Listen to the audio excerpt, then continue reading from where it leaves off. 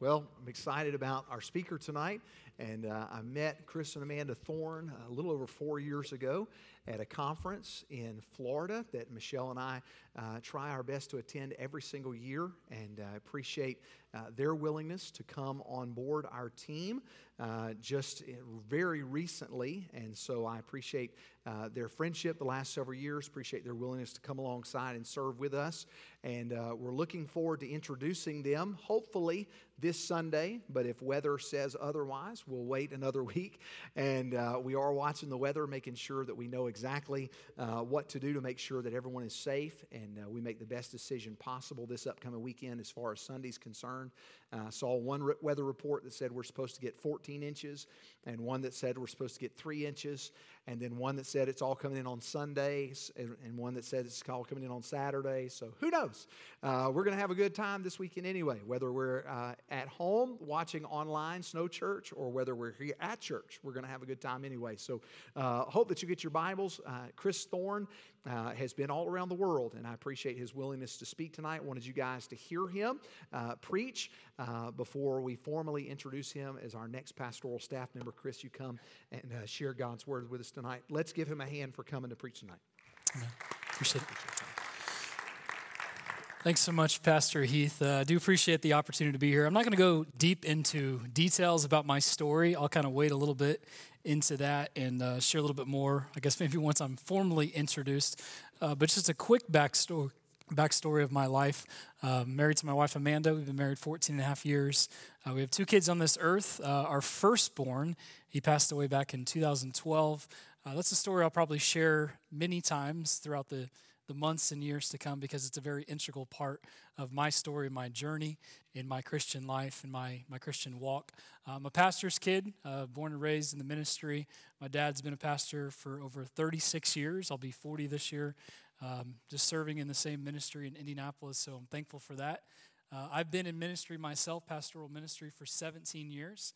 And as a lead pastor the past 8 years. So this is a transition, and Pastor Heath will announce a little bit more about what that's going to look like on the staff side of things here, hopefully this Sunday, if not the week after. But it's good to be here. I have preached before. I was trying to calculate this week how many times I've preached, and it's one of those hard things to do as a pastor. I mean, it's anywhere from probably 800 to 1,100 times at minimum that I've preached. So I've got a few messages under my belt. John was asking me earlier, do you have a message? I said, if I don't, I've got them all on my iPad, and I can just keep scrolling until I find the right one. So just stay with me for a few minutes until we find the right one, okay? Or whatever, all right. All right, well, it is the first service of the year, so it's good to be here. If you have your Bibles, take them and turn to Ecclesiastes chapter 3 tonight. Ecclesiastes chapter 3. This was one of my favorite series. I love preaching through books. I won't have a lot of opportunities to preach and teach here, and that's okay. There's going to be some different things that I'll be doing, but as a former lead pastor, I had a lot of opportunities to preach through books of the Bible, and it was one of my favorite things, as I know it's Pastor Heath's favorite thing as well.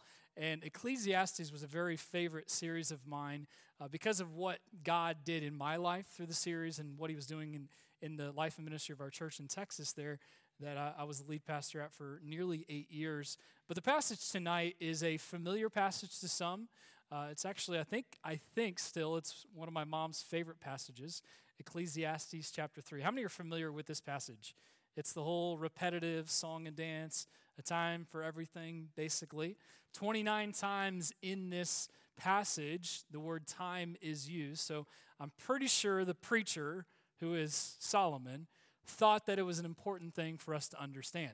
So we're going to get into that here in just a few minutes. I like to be interactive in my messages, as I know your pastor does as well. I heard about the whole climbing a ladder thing, right? A few weeks ago. That's epic. That's awesome. I've ridden a bike in church before. I've thrown dodgeballs at people. It wasn't supposed to happen that way, but it did. It was for a message, I promise you. I can't remember what the message was about, but it was for that. I told him I've always wanted to zip line in. I don't know what it would do with anything, but I thought it would be fun. It would be cool. Anyway, we're not going to do that tonight. But how many have ever played with Legos? Anybody? All right. How many are just annoyed by it when you hear the word Legos sometimes? Yeah. I think many times. My oldest son, Nate, he's 9 years old. He'll be 10 this year. He's getting into Legos over the past couple of years, and we've had many great and frustrating moments in our Lego journey. I remember, I think it was last year, that he got the AT-AT from Star Wars, and it was like a 1,267-piece set. I think it took us like over 10 hours at least of just build time to put it together, and it was one of those frustrating builds because, sometimes things aren't fitting right, or you mess up and you got to go back 4 or 5 pages, not just steps, but pages because something messed up. And I was thinking about that. I think even last year, earlier this year, he was building, I think, Bowser's airship because he's a big Super Mario Brothers fan. And we got near the end. He was doing most of it himself. And we were looking for some pieces. And I was like, Nate, what are those pieces? Like, oh, those aren't important. Like, Nate, I'm pretty sure if it was in the box, if it was in the package, and it was in the directions, it's important. He's like, no, I don't think it's important. And we got to that step, like, Nate, you needed those pieces. So again, we had to go back multiple pages to figure it out. And I started thinking about it in relation to what we're going to be talking about tonight, and really just life in general. It got me thinking. Life is kind of like a construction exercise. Our life is made up of so many different pieces, people, events, circumstances, times, places, that are all being locked together to make our individual stories. It's easy to see certain parts as insignificant, as my 9-year-old did. That's not a significant piece. It's not worth anything, Dad. I don't really need it. You do need it. And it's very easy to think about our life sometimes like, it's kind of insignificant. This piece of the story is insignificant. But I think we can correlate a lot with Legos building as well as our life. At the same time, they're not all the same. You see, the biggest difference is we're not the ones with the instruction blueprint laid out in front of us. And what I mean is, God is. And the reality that I've had to face in my life over the past 17 years of ministry is that God is in control. I'm not. Talking about his sovereignty. I like to be in control. How many like to be in control, to be honest? It's probably most of us, if not all of us, in here tonight. And when things get rocked a little bit, we struggle. When things are out of our control, we struggle. I've been there. You've been there. We all have individual pieces in front of us, so to speak, but only God has the master plans. We try to build our lives, but there's so much that is unknown that we cannot control. And again, I'm not going to get into it tonight, but that is my life. That is my story. All of us have a story to tell, and my story is unique to me. Your story is unique to you. There are things that I've gone through that are horrible for me, things that you've gone through that are horrible for you. All of us have a story. And our story is important because God is trying to teach us something in our story. And there's a lot of things in my life that have happened that I don't understand. Anybody there? Anybody with me? Many times over. Again, I'm not going to get into detail about it, but losing our firstborn son back in 2012 at 4.5 months of age was devastating. And the story behind it, because of a heart condition he had, it was devastating. It rocked my life and my wife's life, but God used that as an integral part of my story to help me realize that, one, I'm not in control, that he is, but also that I have to trust that there is someone that is in control that knows what's best for me, that knows what's best for my life. And here in Ecclesiastes, a great book, and I'm not going to give a whole rundown of the whole book, but really Ecclesiastes chapter 1, it's the preacher, or Solomon, who is kind of introducing his main theses, and it's really, the idea that death kind of puts an end to the quest for greatness and gain. It's kind of that great equalizer. And instead it teaches us that we are simply part of the generation who came after the last and before the next. In chapter 2, the preacher brings together both the big picture, which is the whole of life, and the individual parts, which are the seasons of life. And as you get to chapter 3, there's a powerful pattern of poetry. And the statement in verse number 1, look with me if you would, to everything there is a what? A season. Now, over the past year specifically of my life, I hate that word. And I may explain that more down the road why I hate it. Because I've learned that a season isn't always a specified amount of time. Sometimes our season isn't just 3 months. Sometimes our season is 2 years. Sometimes our season is 10 years. The season that I and my wife, my family are in right now is much longer than a 6-month season. It seems like it's at minimum a 2-year season that we've been in. And it's hard to go through a season that long. Because I think the hardest reason is we don't know when it is going to end, right? Because we can't control anything. And there are a lot of adjectives that we can use to describe the word time, because it says to everything there's a season and a time to every purpose under the heaven. You know, I came up with just a couple adjectives, and again, we're in church, so I'll make sure I use the right ones, but time is both annoying and amazing, right? Time is annoying and amazing. It's wearisome and wonderful. It's long and short. I've realized that time isn't always filled with comfort. Sometimes it haunts us. Sometimes, because it's fleeting and filled with sorrow, that seems to cancel out our joy. I think when we were younger, time couldn't go fast enough, right? And you're older, time can't slow down. It just keeps going and going and going. And I think we all can agree that time so often frustrates, right? Now, that's not the whole message tonight, because it is going to be an encouraging challenge. But I think of like sand in an hourglass, and that's our life. The Bible says our life is just a vapor that appeareth, that is here for a little while, and then vanishes away. And again, I think one of the biggest reasons why time frustrates us is that we cannot control everything that goes on in our life. And over the first 7, 8, 9 verses, Solomon is affirming that God is at work in our individual lives, because he gives this repetitive thing back and forth, these 14 statements of a time for this, a time for that, a time for this, a time for that. And we're going to unpack a little bit of those tonight. But what he's doing is that he's helping us understand that God is orchestrating everything together.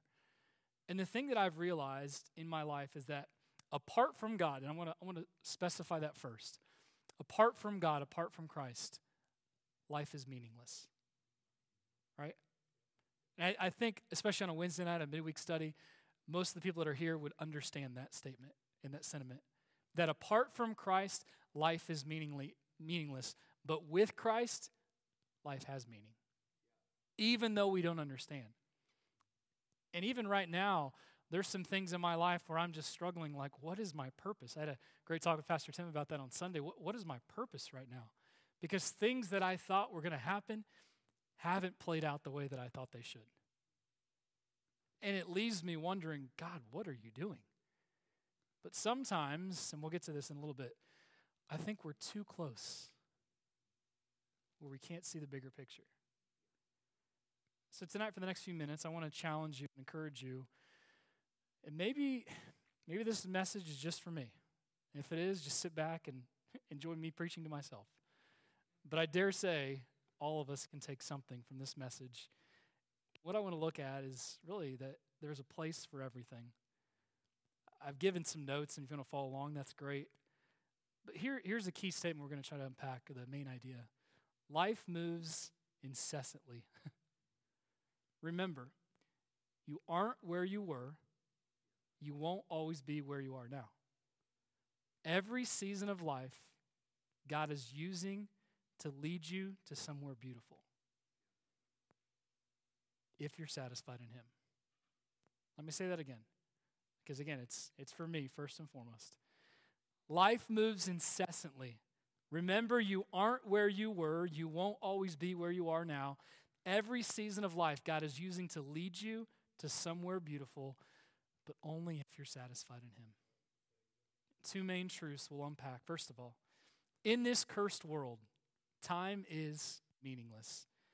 The poem here, and we're going to read the verses, but it expresses the beautiful complexity of life within these 14 statements. And I've preached messages on this where I actually unpacked every single one. That's not the message in its entirety tonight, so I don't want to spend too much time on that because I really want to get to the application. But follow along with me if you would. To everything there is a season, a time to every purpose under the heaven, a time to be born, a time to die, a time to plant, a time to pluck up that which is planted. So there are positives, there are negatives, and that's what we have here. Verse 3, a time to kill, a time to heal. This is not for spouses. Well, it's time for you to die. So anyway, let's go on. A time to break down, a time to build up, a time to weep, a time to laugh, a time to mourn, a time to dance, a time to cast away stones, and a time to gather stones together, a time to embrace, a time to refrain from embracing, a time to eat, a time to lose, a time to keep, a time to cast away, a time to rend, and a time to sow, a time to keep silence, and a time to speak, a time to love, a time to hate, a time of war, and a time of peace. What profit hath he that worketh in that wherein he laboreth? I have seen the travail which God hath given to the sons of men to be exercised in it. Let me pray before I really dive in. Heavenly Father, I love you. God, I thank you for this passage tonight. And Lord, I pray that you'd use me for the next few minutes as I teach your word. Lord, truths that you have brought back to my life, even over the past few days, as I have been struggling in my heart, in my mind with so many things. And even knowing I had the opportunity to preach tonight, what do I preach? And I think you had to bring me back to this passage, this message, to help challenge me, to help remind me of what you're trying to unfold, not just in my life, but in the life of all of your people. And Lord, I pray that you'd help us to trust you. God, I pray that you'd give us a great 2024. Lord, we're thankful for Crossroads Baptist Church and the work that you are doing here. And we're excited about what is to come. God, I pray that you'd help us. We love you. In Christ's name I pray. Amen. Again, in this cursed world, time is meaningless. Some of the opposites in this list can be grouped together into basic patterns of bad times and good times. And I just want to read just so we have it all. Again, there's a time for killing, a time for healing, a time to love and a time to hate, a time for war, a time for peace. And the writer continues. You know, as we go through chapter 1, as you moved on from chapter 1 to chapter 2, chapter 3, the form of the poem is part of the meaning of its content, meaning that life is complex. It's full of good times, hard times, in between times, and a whole manner of lifestyle choices and decisions often require wisdom that seems to escape us. And as the writer is suggesting, time for everything, meaning that life is a lyrical arrangement of good and bad, of relational complexity and nuanced subtleties. And at the end of it all, you can go in a box in the cold, hard ground because your life is going to be over. So it's what are you doing with the time that God has given you? Because unless God comes back, all of our lives will be over. We will die. I'm not trying to discourage you, but that's the truth. Unless God comes back, our life is going to end someday. So what are we doing with the life that God has given us? And that's something that Solomon wrestled so hard with in his life. Alistair Begg said, the poem reveals the great absurdity of life because each activity cancels out the other. A time to be born, but also there's a time to die. And he goes back and forth. He continues, he says, there are 14 pluses, 14 minuses. And if you're good at math, that adds up to? Anybody? 0. Okay, 5 people are good at math. Good. Every birth often ends in death. Every planted crop is pulled up. Every building eventually will be condemned. Every celebration often gives way to a funeral. Every peace gives way to another war. Seems like nothing is gained. So you're like, what are you talking about? That's not encouraging at all. You're right. But it leads to the second point, and really where we're going to really drive home the application in a few minutes. You see, when you read a passage like this, at least for me, you know what it does? It frustrates me even more. What's the purpose then? If everything just adds up to 0, well, what's the purpose? Write this down. All of our frustrations, what Solomon is teaching us is this. Our frustrations should drive you to Jesus. Our frustrations should drive you to Jesus.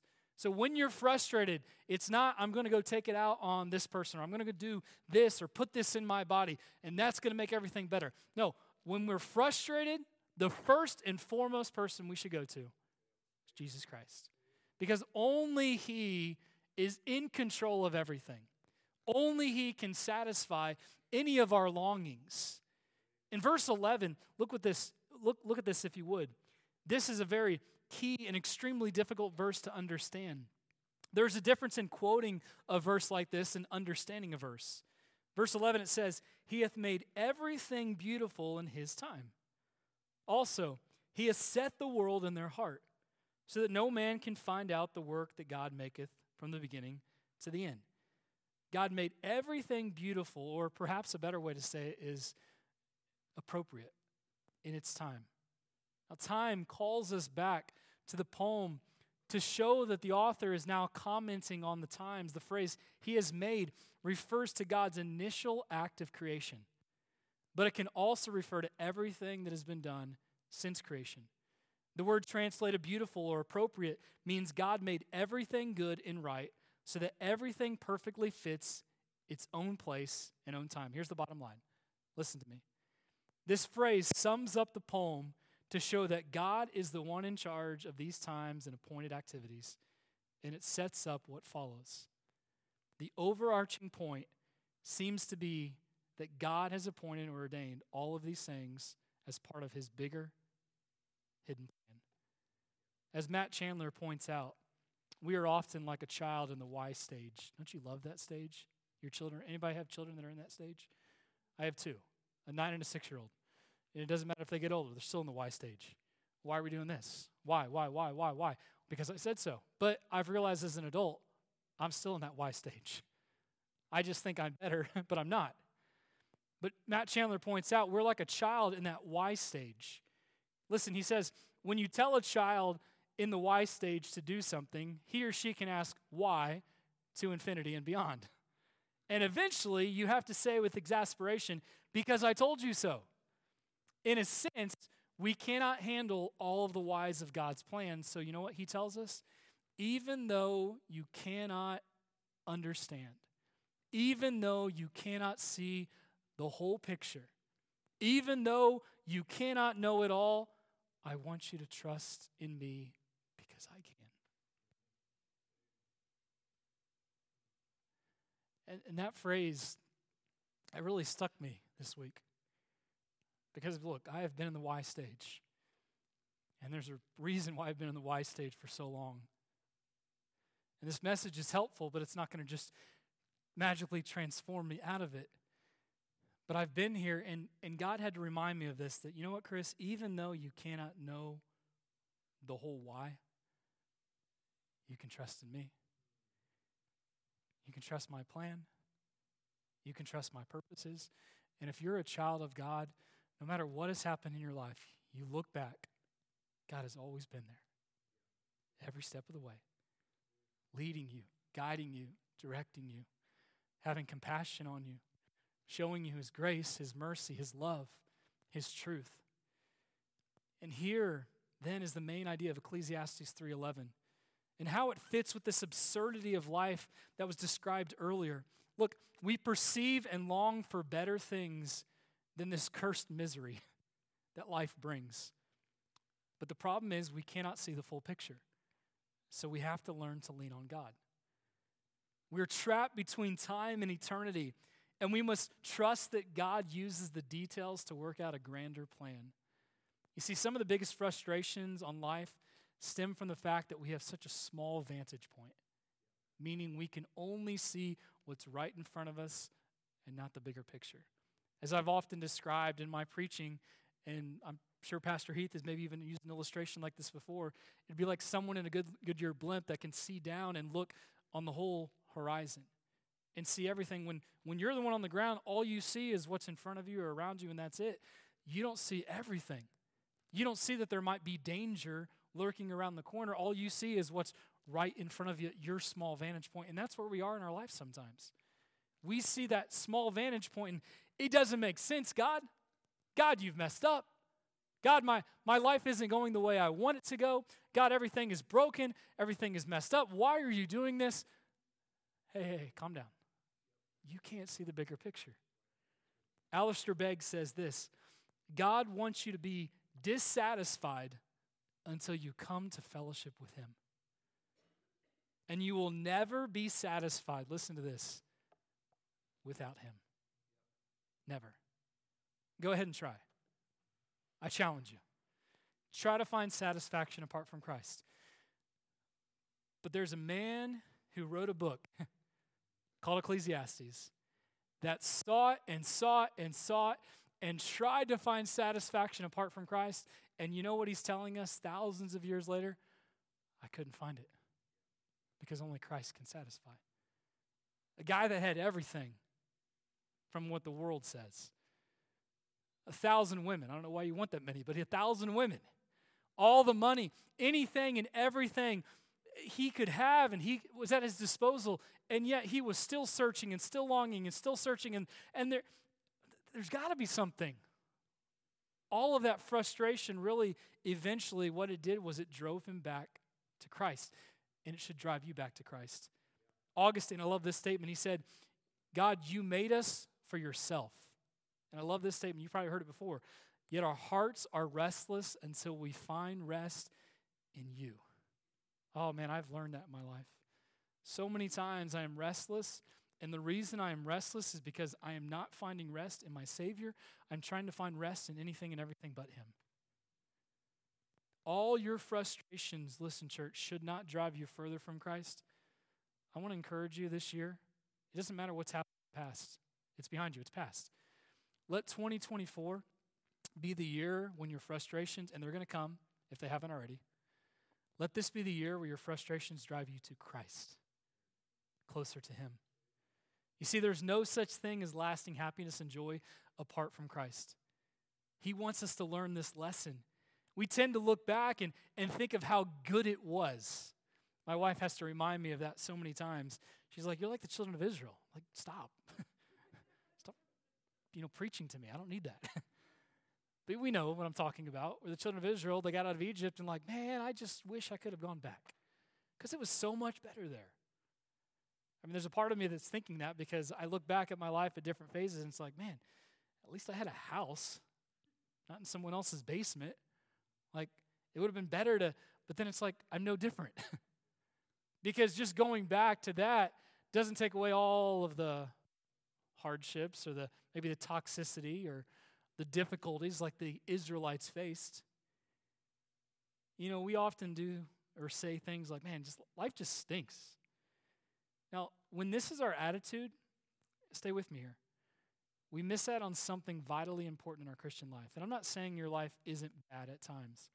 But when we just have this repetitive attitude of just life is horrible, it stinks, nothing is going good, here's what we miss out on our Christian life. The goodness of God. I've heard that's one of Pastor's favorite songs, right? As well as Love Lifted Me. Heard that today. Inside joke. Anyway. Listen to the statement Kerry Schmidt made. He said, if now is always negative, I love this. Your imagination will remember yesterday for its positives, dream of tomorrow for its possibilities, and then see today's negatives at the expense of its blessings. And that's what we do. It's just negative. Everything in my life is negative. If that's our view of life, then we're going to miss out on God's blessings. Most of us would rather have blessings than burdens, I dare say. God mixes the bad, the good, the joys, the pains together to make something beautiful. And here's a very important truth. God uses both pleasure and pain as part of his plan to conform us into his image, to the image of his Son. Because he loves us way too much, and this is for me, to allow us to stay where we are. Because even if you're like, well, where I am, it's pretty good. But the Christian life is a constant journey towards Christ. Meaning, until you get to heaven, you've never arrived. No matter how long you've been saved. No matter how much of your Bible you've studied. And that's something I've realized as a pastor's kid and talking to so many other pastors and ministry people. When I first got to Texas, my first pastorate ministry, the founding pastor was there, just a phenomenal man, Don Spain. He was upper 80s at the time. He just passed away this past year. I think he was 92 years old, but amazing man. And get choked up just thinking about him. But the thing is, I learned so much from him because of his attitude, his humility. And there were times, he's like, Brother Chris, I just want you to know, you're my pastor. I'm here to do whatever you feel the Lord wants me to do. And just the attitude of humility, I'm just thinking like, what can you learn from me? What could I teach you? Because at the time, I'd been in ministry for nearly 10 years, but never been a lead pastor. And I'm thinking, what could I teach you? And yet, time and time again, in my office or in his home, we sat together and he shared things that God had taught him through my preaching and teaching. Because he realized that no matter where I am, there's still more for me to learn. There's still more of God's blessings to partake of. So understand that God uses pleasure and pain to conform us into his image. Look, I felt that my life has been an endless season of turmoil at times, and I'm sure you have as well. An endless season of stress and pain and discomfort and joy and gladness and sorrow and hurt and frustration and confusion and eagerness and anticipation. It's like this, a time for this, a time for that. It's this negative, positive balance, this teeter-totter back and forth. And I think of that. That's why it led me to this passage today. In my own way, I felt life lately has been my own Ecclesiastes 3 bouncing between life's burdens and blessings. And I want you to listen to this. I'm almost done. But I think God brought this back to my mind to teach me or reteach me, remind me of something important. And it's this. I have to embrace every season, no matter what it brings, and anticipate the beauty that God is building me into his image. Let me say that again. I have to embrace every season, no matter what it brings. Because, let's stop there for just a second. Think about the seasons of the year. Fall, winter, spring, summer. Every season has good and bad. How many love winter? All right, about 10 of us. But those that love winter, I'm sure with confidence that there's some things that you don't like about winter. Right? Of course. You may love snow until the snow causes you to be in an accident. Or it causes the tree to fall on your car. You see, what I'm saying is that there is beauty in the season, but there's also burdens. So we have to embrace every season, no matter what it brings, and anticipate the beauty that God is building us into his image. Listen, too often we find ourselves on the human side of things, meaning our perspective can't see how things right now can be beautiful. And maybe you're there even right now. How can what I'm going through, fill in the blank, be perceived as beautiful? Anybody ever been there? How can this be beautiful? How can cancer be beautiful? How can death be beautiful? Let me go back to just two aspects of my story. In 2019, I got viral meningitis. It nearly killed me. How could that be beautiful? 2012, I lost my firstborn son, my wife and I. How could that be beautiful? But as I look back, as I've come a few years from there, I've seen that I was too close at the time, and that God used both of those to shape me, and as he shaped me, shape others. I didn't always have the right attitude, but when I did, I realized that even though there is burdens, there can also be blessings. And right now, as bad as it is, can also be beautiful. Look, I have my own list of things that I can share, and so do you. Again, how can we do this? Life might not look beautiful right now, but here's what God is telling us. You're too close, too close. And you can't step far enough back in order to see, so you're going to have to trust me. I think of John 10:10, where Jesus is telling us that, hey, I didn't come like a thief in the night to kill, to destroy. You know what Jesus tells us in John 10? I came to bring you life and life more abundantly. You know what that means? I came to help you thrive in your Christian identity. There's a story of a man named Mikel Melamed. His story is an amazing story, and we don't have time to go into all of it.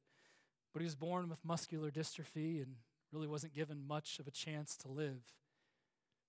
Fast forward many years of his life, and I can't remember the exact date, but I think it was around 2011. I could be wrong.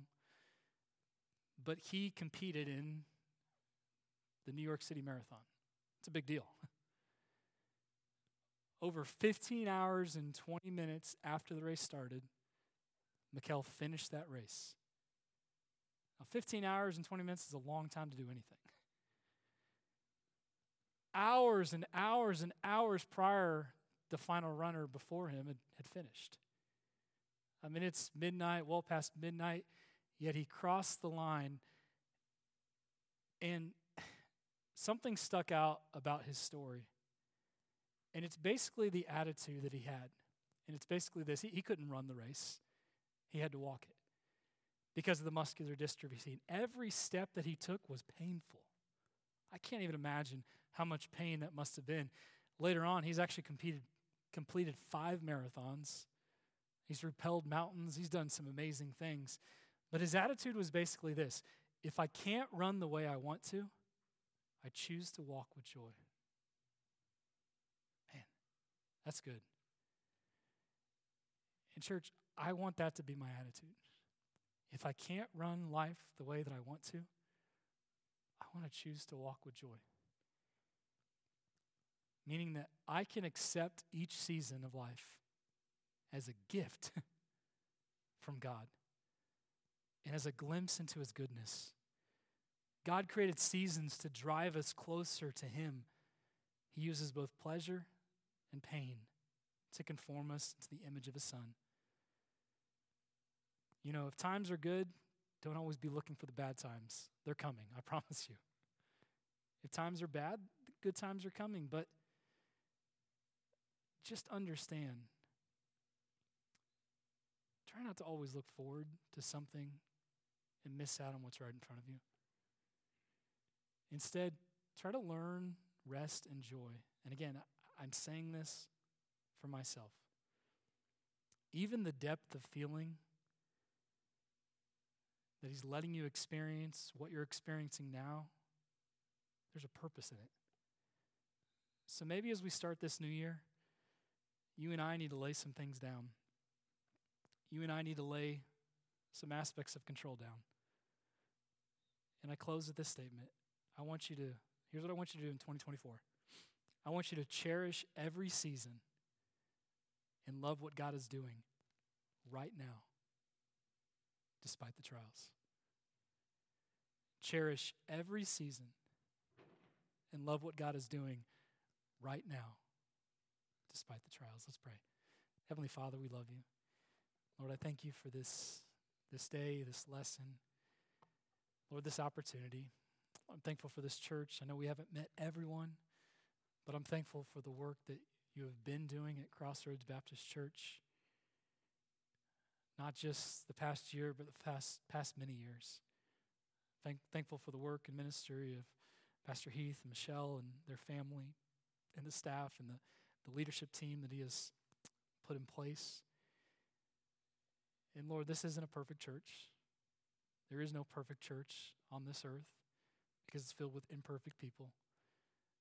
But Lord, help us not to get so hung up on our own trials that we miss out on what you're trying to teach us. Because honestly, I've been there and you know it. And when I miss out on the beauty in the burden, I can't truly do what you've called me to do, and that's help other people. Because even in my pain, I can still point someone back to you. That's the gospel. Lord, we love you. I pray that you'd help us in 2024 to cherish right now. Because right now, no matter how bleak it is, how bad it is, it's pretty special because you're working. I love you. In Christ's name I pray.